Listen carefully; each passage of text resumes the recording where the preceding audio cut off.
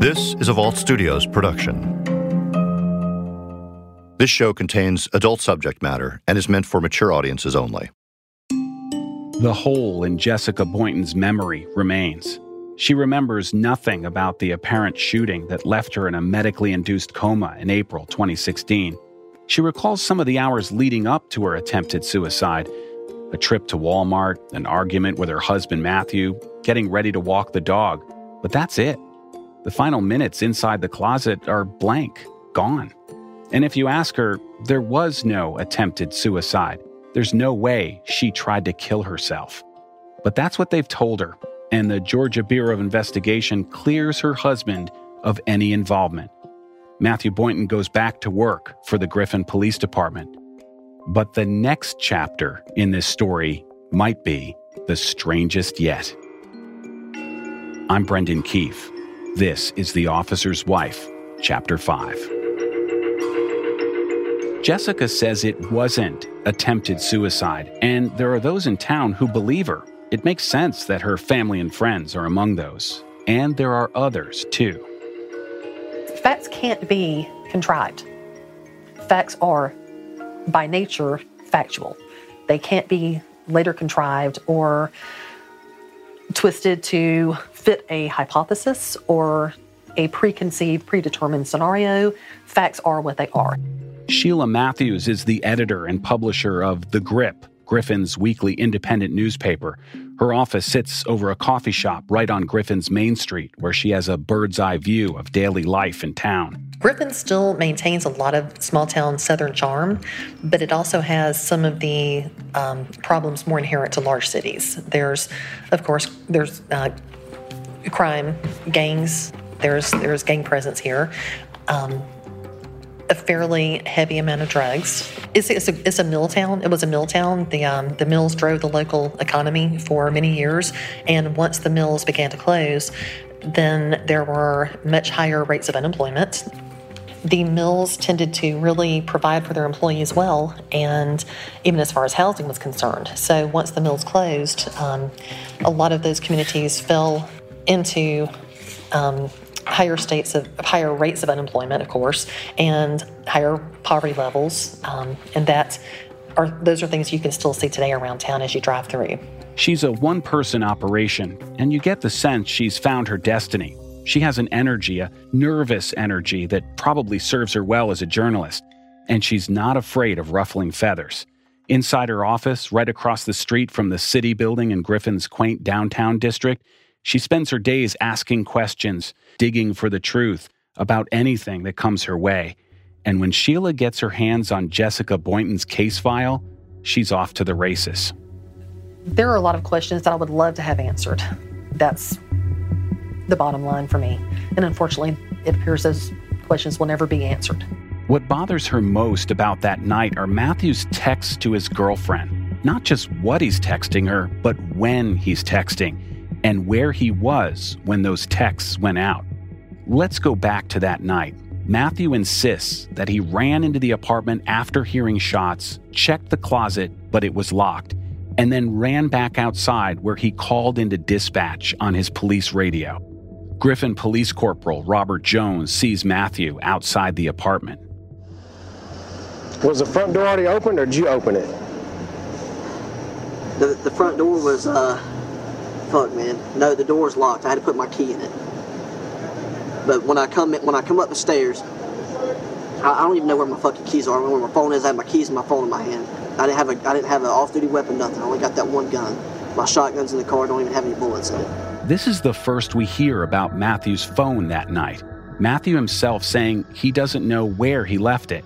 Later that morning, when Corporal Jones is interviewed by the GBI and asked about seeing Matthew outside the apartment, he mentions the conversation. Did he go inside the apartment? Once we was there, he never went in. Okay. He did say that he did go in because we found his keys and his cell phone inside. Okay, but he went in, so he didn't go in when you guys were there?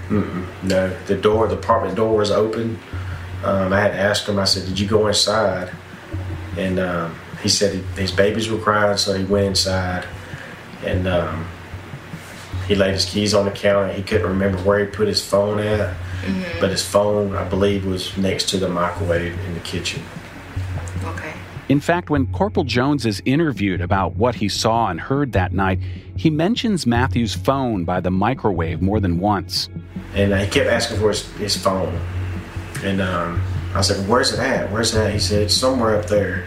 He said, my keys and my phone are up there. Okay. And so I looked. I was thinking it was outside, but that's when I noticed his keys were on the counter and his phone was near the microwave. A third time, Corporal Jones mentions the cell phone to investigators, not just seeing it there, but making sure it stayed there, too. He said, Brian, he's like, where's my keys and my... he said, my keys and my phone are up there somewhere. I said, I'll go up there and check. And that's when I seen it on his keys on the counter and his phone by the microwave. And I just left it there. I told nobody not to mess with it. Right. For Sheila Matthews, this detail about Matthew's phone is important, vital even. Knowing what she knows about the location of the phone and reading through the GBI's extensive report, Sheila realizes something's not right, not adding up. Sheila Matthews picks up the phone and calls Special Agent Chris DeMarco. GBI Columbus. Hello, now speak with Chris DeMarco. All right, hold on just a second. Thank you. As she's accustomed to doing when conducting interviews for the newspaper, Sheila records the conversation. Agent DeMarco. Hey there, this is Sheila Matthews with the Grip. How are you? Hey, Sheila. Sheila tells DeMarco Griffin Police Chief Mike Yates referred her to the GBI to answer any questions. She begins by asking about a summary of the case. In the case file, I did not actually see y'all. Was there any sort of a summary of what y'all actually think happened that night? Or was it just the separate interviews and everything? No, we don't usually put a summary in there, like what we theorize what the case is. We just let the evidence and the facts speak. That's it. We don't actually put what we believe would happen in there. Okay, gotcha. What do you believe happened that night? I'm not going to go into that shit. I think the case file is pretty self-explanatory. Sheila asked DeMarco about his interview with Matthew Boynton and the timeline of events according to the GBI's case file, pointing out discrepancies. One glaring item that sticks out to her is Matthew Boynton's phone that night. In that interview, he stated when he was going through and describing, the events and, the sequence and what had happened and so on and so forth.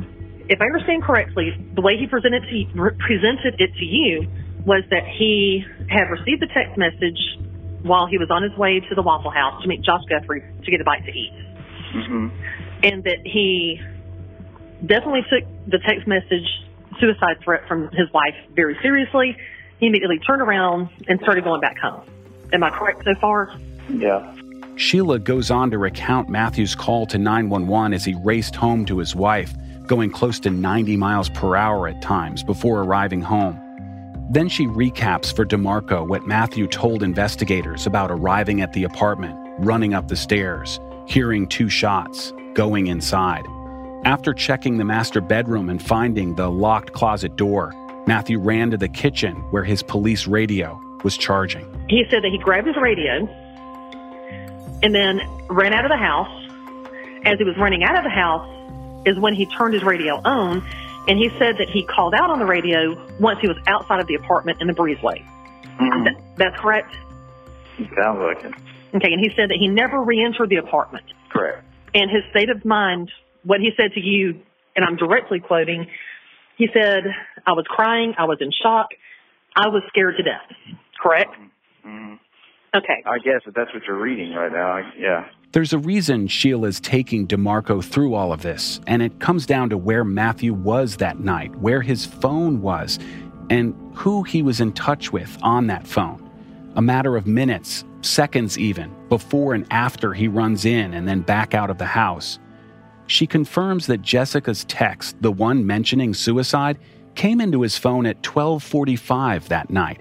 Matthew then tried to call Jessica back with no luck. Then 10 minutes later at 12:55, as he's racing home, he gets a text from his girlfriend. Where she said, ha ha ha, you about gave me a heart attack, freak.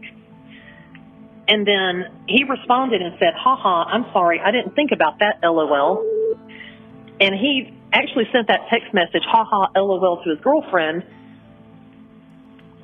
before he called 911 about his wife's suicide threat.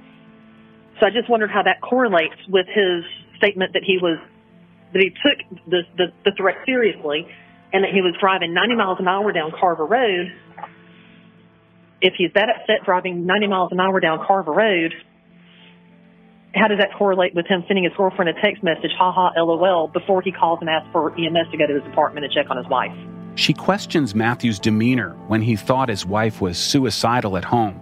He told the GBI he was upset, but then sent that LOL text to his girlfriend around the same time. He seemed pretty upset to me. He seemed pretty upset when he was talking on the radio. Have you heard that? Have you heard that traffic on him talking on the radio?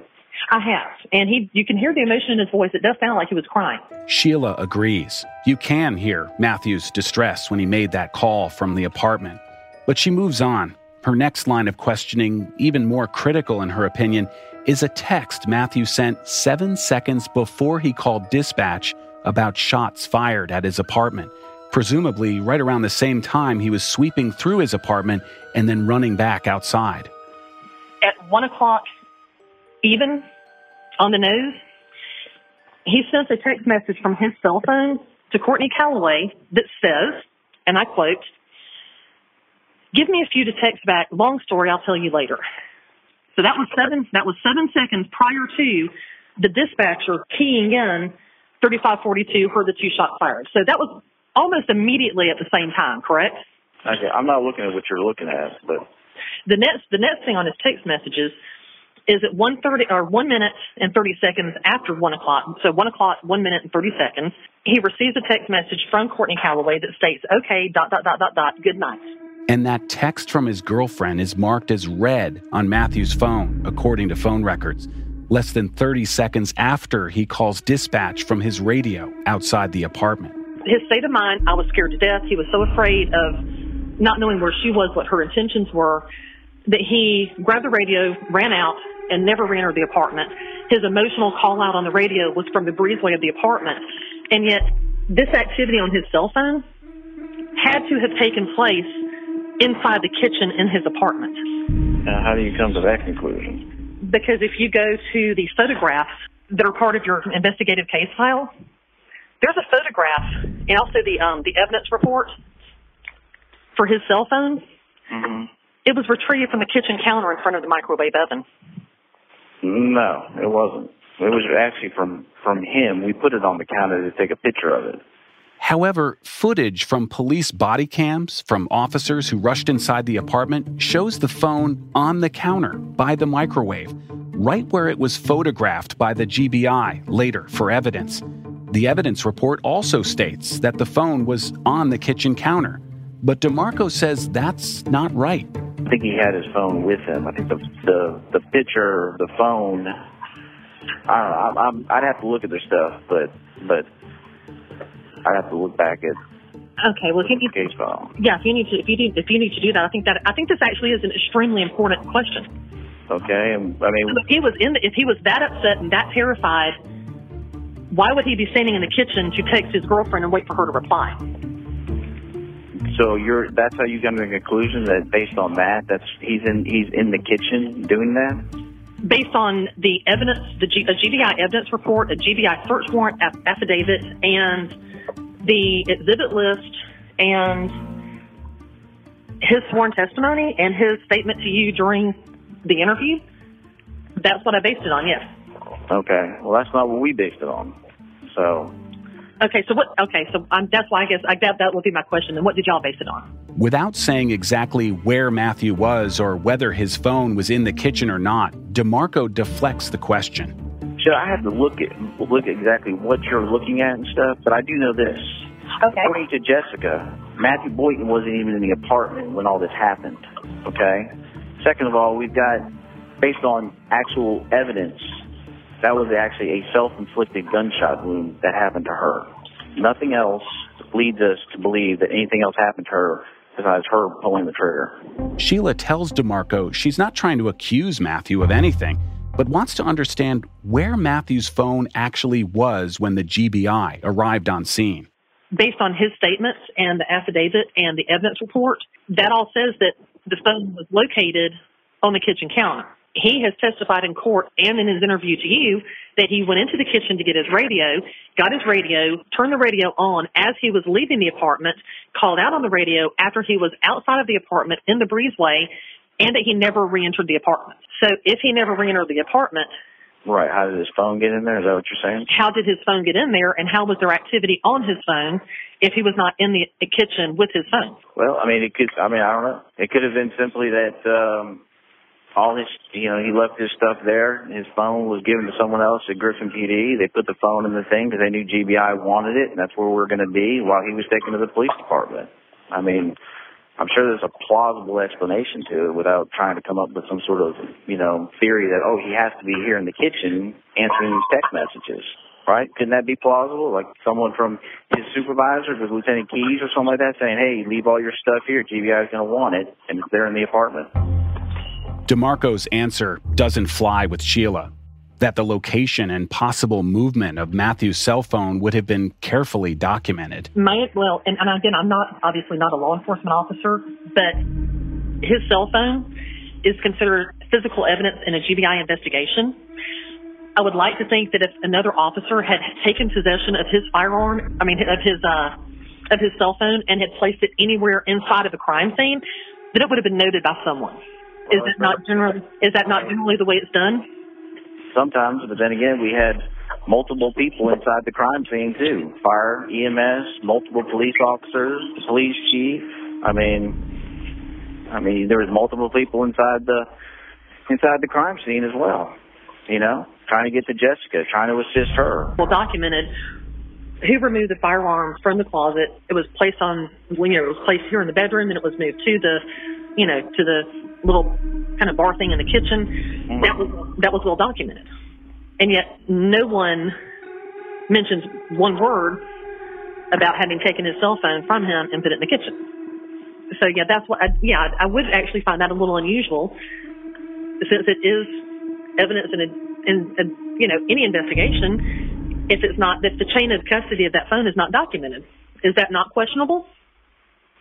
It would just depend. It's not like it was the firearm itself. It was his cell phone.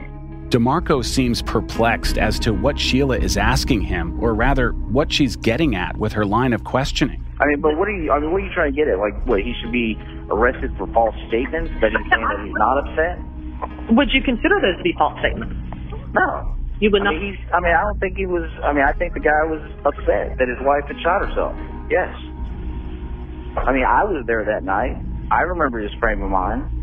Today, Sheila Matthews is still bothered by the inconsistencies of the timeline for Matthew's phone. It matters because it goes to the facts of the case. There is a very, very tight timeline, literally only a few minutes. And that information was relayed not only to a GBI agent during an official investigative act, it was details within that timeline were also specified in sworn court testimony. Matthew told GBI investigators that he never went back into the apartment, yet his phone was found inside, on the counter in the kitchen. All the while, there's activity on his phone between him and his mistress when he was already outside the apartment, calling dispatch on his radio and in fear of an active shooter situation. So the question is, if the phone was left in the kitchen as seen on body camera video, how is he texting his girlfriend within seconds of calling in shots fired outside of the apartment? Sheila Matthews doesn't have that answer.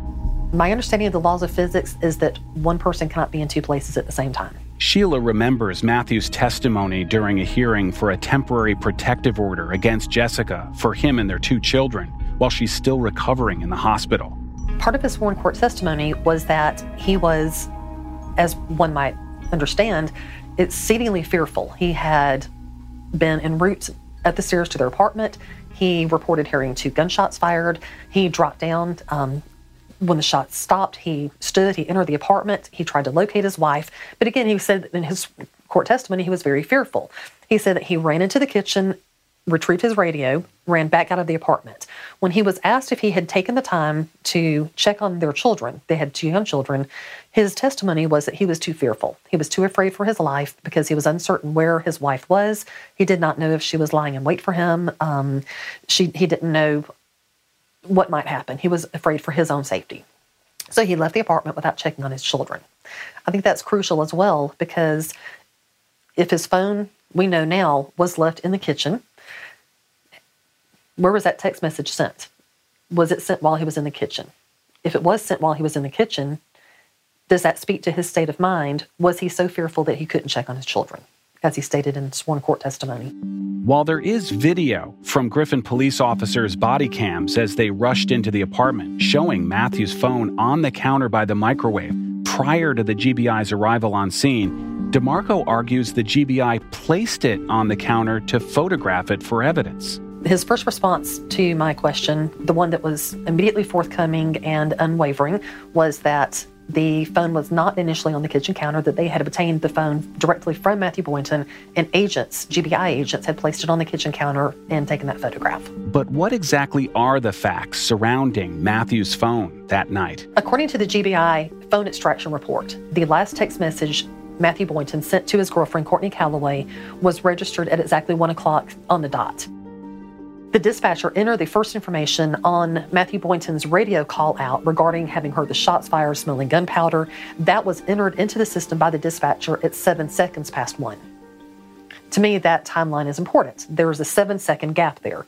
However, according to ASAC DeMarco, and this was again after he said he would be reviewing the case file, in his email to me, he stated that the text message was sent at approximately 1 a.m., and that Matthew Boynton at that time remained in transit back to his apartment. Based on the timeline, that's impossible. When attempts to ask questions about these numerous inconsistencies are made, and the response is, we're not answering your questions. We stand behind the integrity of our investigation.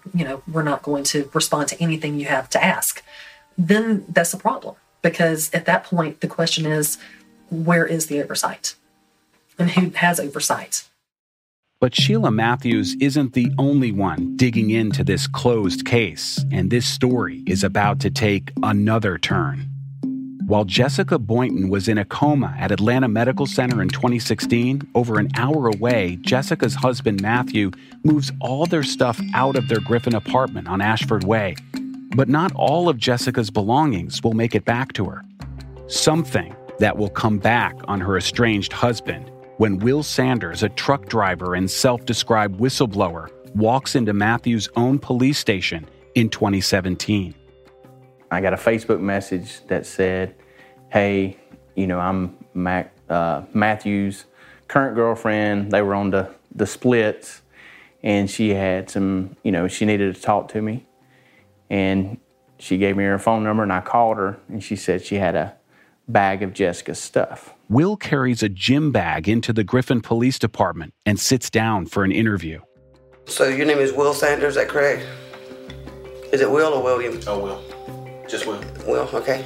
And it says video and audio testimony of victim witness recorded at Griffin Police Department headquarters on Thursday, the 11th of May, 2017, 4:02 p.m. The bag holds Jessica Boynton's missing belongings, clothes and her retainer, stuff she'd packed prior to the shooting as she made plans to leave Matthew. I was under the assumption that they would want these things, that they would want these in order to serve justice. That's because, as Will has learned back in December 2016, after Jessica and Matthew's divorce was finalized, she filed a complaint about her missing bag with the Griffin Police Department. But Matthew signed a statement swearing he didn't have her belongings. Well, from my understanding is when she got out of Atlanta Medical, she was 3 weeks in a coma while these guys were moving her stuff out. They took all of her stuff, and when she got out of coma, she made contact saying, "Hey, I wanted my stuff," and this went over almost a year of time, of where he says he gave her stuff back, but actually he never did. And he actually moved 2 times and took her stuff 2 times with him and never gave it back. That's when Shelby, Matthew's ex-girlfriend, reached out to Will on Facebook and told him she had Jessica's missing gym bag. Will gives investigators a cell phone video he says Shelby recorded, showing where the bag was located inside Matthew's storage room. According to Will, Shelby asked Matthew about it. And he had said he can't give this back to Jessica because he would get in trouble. And so I made arrangements to get the bag, and once I got the bag, I did a Open Records Act for any reports of a stolen bag, because at the time I had no clue if there was actually a report on file. Originally, I grabbed the bag of stuff. I got the bag of stuff. I did my open records to make sure that it was actually missing, and then I turned it in to the police. I did what I was supposed to. Thank you, guys. All right, thank you for coming in. Thank you for bringing that.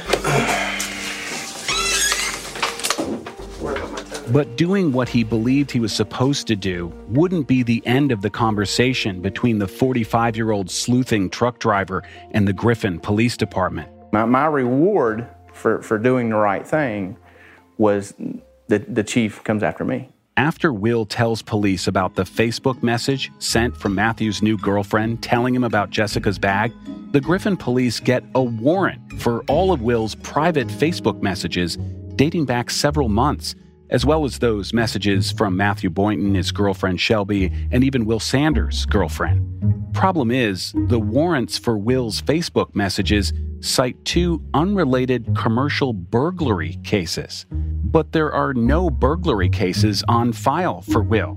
So how did they get in there?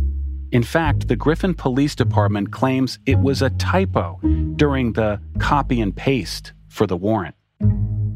I was furious that they would have me connected to commercial burglaries, so I asked for the case number, and once I got the case number, I asked for the entire case file. I wanted everything. I wanted anything in there that would connect me to or exonerate me from these burglaries, and the city's response was the case file is missing, it's gone. Then Will and the police chief take to Facebook, and things get, well, ugly. It escalated exponentially. It eventually resulted in the police chief, Chief Yates, posting a public comment telling Will Sanders that on Monday morning, the following Monday morning, all of his personal Facebook messages were going to be released pursuant to the Georgia Open Records Act, so that anyone who was interested would be able to learn about his motivation. And on the Griffin Police Department Facebook page, no one knew outside of the police department that those Facebook messages had become evidence in a criminal investigation. After obtaining search warrants for Will's Facebook messages and immediately following their social media scuffle, Chief Yates sends a text message to the district attorney at 9:23 p.m. on that Friday night, asking for special permission to release Will's private Facebook messages to anyone who asks for them with an open records request. And just like that, all of Will Sanders' private messages are available to the public. Will calls it retaliation. He knew exactly what he was doing. He came straight after me. He didn't push. He makes no bones about it. In what he put on Facebook. It is retribution. There's nothing else behind it. This case is no longer just about Jessica or Matthew. For Will Sanders, it appears to have a cost: his privacy. Jessica is grateful to Will Sanders and Sheila Matthews for getting involved. She knows it's cost them, too. Both Will and Sheila have gotten a lot of backlash just from this. And out of my case, is where all the problems came from. If they would have done what they were supposed to do and investigate it correctly, none of this would have happened. And, Sheila, she has had one heck of a time with the chief of police down there, Mike Yates. He has given her a really hard time with, not wanting to do what he's supposed to do and, not wanting to give her any information that she can very easily get. He just doesn't want to give it to her. And then, of course, Will, they accessed all of his Facebook messages and, everything like that, because they lied about him being involved in something that he was never involved with, like at all. And that's not right. Just because clearly they have more power than we do. We know that. Obviously, you don't have to ruin somebody else's life just because you don't like that they're saying the truth. There's one other thing we should mention. Sheila Matthews isn't the only one interested in Matthews' phone the night Jessica was found. Looking at the call logs from that night, Will Sanders notices another call in the early morning hours after Matthews' desperate call to dispatch, when his phone is already sealed up in an evidence bag. It's another call to Matthews' girlfriend. Will asks the GBI how a call could have gone out to a phone already sealed up and taken as evidence. The answer he later gets might not be what he expected. Hi, Mr. Sanders. This is Fred, GBI again. Hey, how you doing? Good. I figured out what happened. That phone never got back into the officer's hand. The agent had that phone. I think Chris DeMarco had the phone, and they was trying to get in the gate, and he accidentally hit, I guess, the last dial call or whatever, and he called the girlfriend. So there was no conversation between them. He just accidentally called that number when he had the phone in his possession. The officer did not make the call. The agent did. Okay, so but the official story is DeMarco had the phone and he accidentally called the girlfriend. Yeah. Okay. That's what they told me. And like I said, I'm just getting this word of mouth. There's nothing documented on that or whatever. I just called and asked him how did that, happen or whatever. And that's what was told. Hey, that's their story, right? All right. But the Griffin Police Department holds the cards now. They have the bag of Jessica's belongings that Matthews swore he didn't have. It appears he did. With the evidence against him, Matthew Boynton heads into his own police station to talk to his own sergeant about Jessica's missing bag, a bag he denied having when Jessica filed her police report. Next time on The Officer's Wife. Talk to me, man. Help me understand. Why would you say you didn't have the damn bag when you had it? You know you can't give a sworn statement and lie on it. I would have took care of it. I would have gotten the bag back to her. It's just a big, massive cover-up that nobody can seem to get to the bottom of. And I think it's more frustrating than anything. Because it's like you never fully get the truth. The Officer's Wife is a Vault Studios production in collaboration with WXIA 11 Alive in Atlanta. The Vault Studios team includes executive producers Will Johnson and Adam Ostro, and investigative journalist Jessica Knoll. Audio production by Richard Humphreys at Tacoma Media in Silver Spring, Maryland. Visit our website at vaultstudios.com to learn more about our podcasts, including Bardstown and our weekly show, True Crime Chronicles. And you can find us on Facebook at Inside the Crime Vault if you'd like to talk about this case and learn about other stories we're covering. If you or someone you know is in crisis, there are options available to help you cope.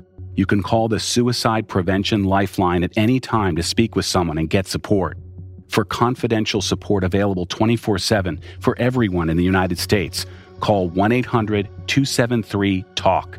That's 1-800-273-8255.